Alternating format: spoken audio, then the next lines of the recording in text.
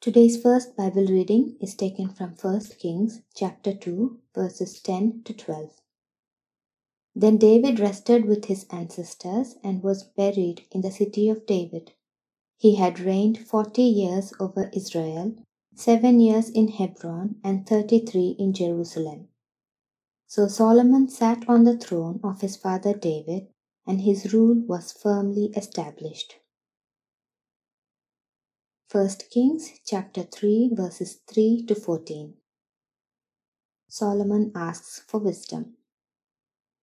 Solomon showed his love for the Lord by walking according to the instructions given him by his father David, except that he offered sacrifices and burnt incense on the high places. The king went to Gibeon to offer sacrifices, for that was the most important high place, and Solomon offered 1,000 burnt offerings on that altar.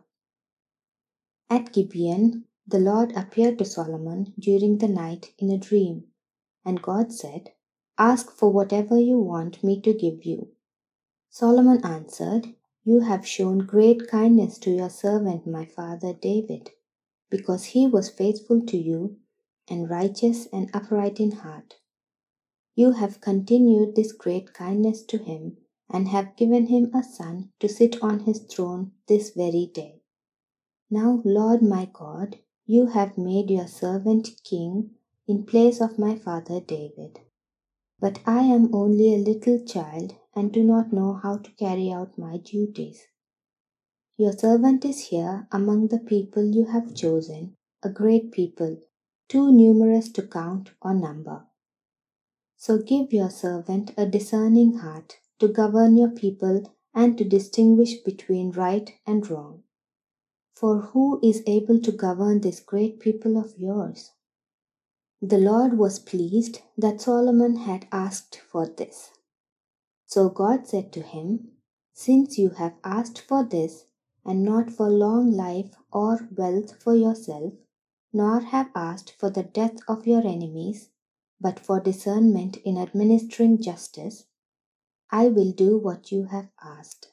I will give you a wise and discerning heart, so that there will never have been anyone like you, nor will there ever be.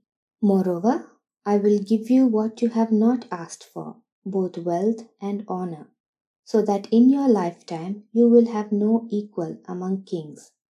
And if you walk in obedience to me and keep my decrees and commands as David your father did, I will give you a long life." The second reading is from Ephesians chapter 5 verses 15 to 20. "Be very careful then how you live, not as unwise, but as wise, making the most of every opportunity, because the days are evil. Therefore, do not be foolish, but understand what the Lord's will is. Do not get drunk on wine, which leads to debauchery. Instead, be filled with the Spirit, speaking to one another with psalms, hymns, and songs from the Spirit. Sing and make music from your heart to the Lord, always giving thanks to God the Father for everything, in the name of our Lord Jesus Christ." John chapter 6 verses 51 to 58. "I am the living bread that came down from heaven. Whoever eats this bread will live forever. This bread is my flesh, which I will give for the life of the world." Then the Jews began to argue sharply among themselves, "How can this man give us his flesh to eat?" Jesus said to them, "Very truly I tell you, unless you eat the flesh of the Son of Man and drink his blood, you have no life in you. Whoever eats my flesh and drinks my blood has eternal life, and I will raise them up at the last day. For my flesh is real food, and my blood is real drink. Whoever eats my flesh and drinks my blood remains in me, and I in them.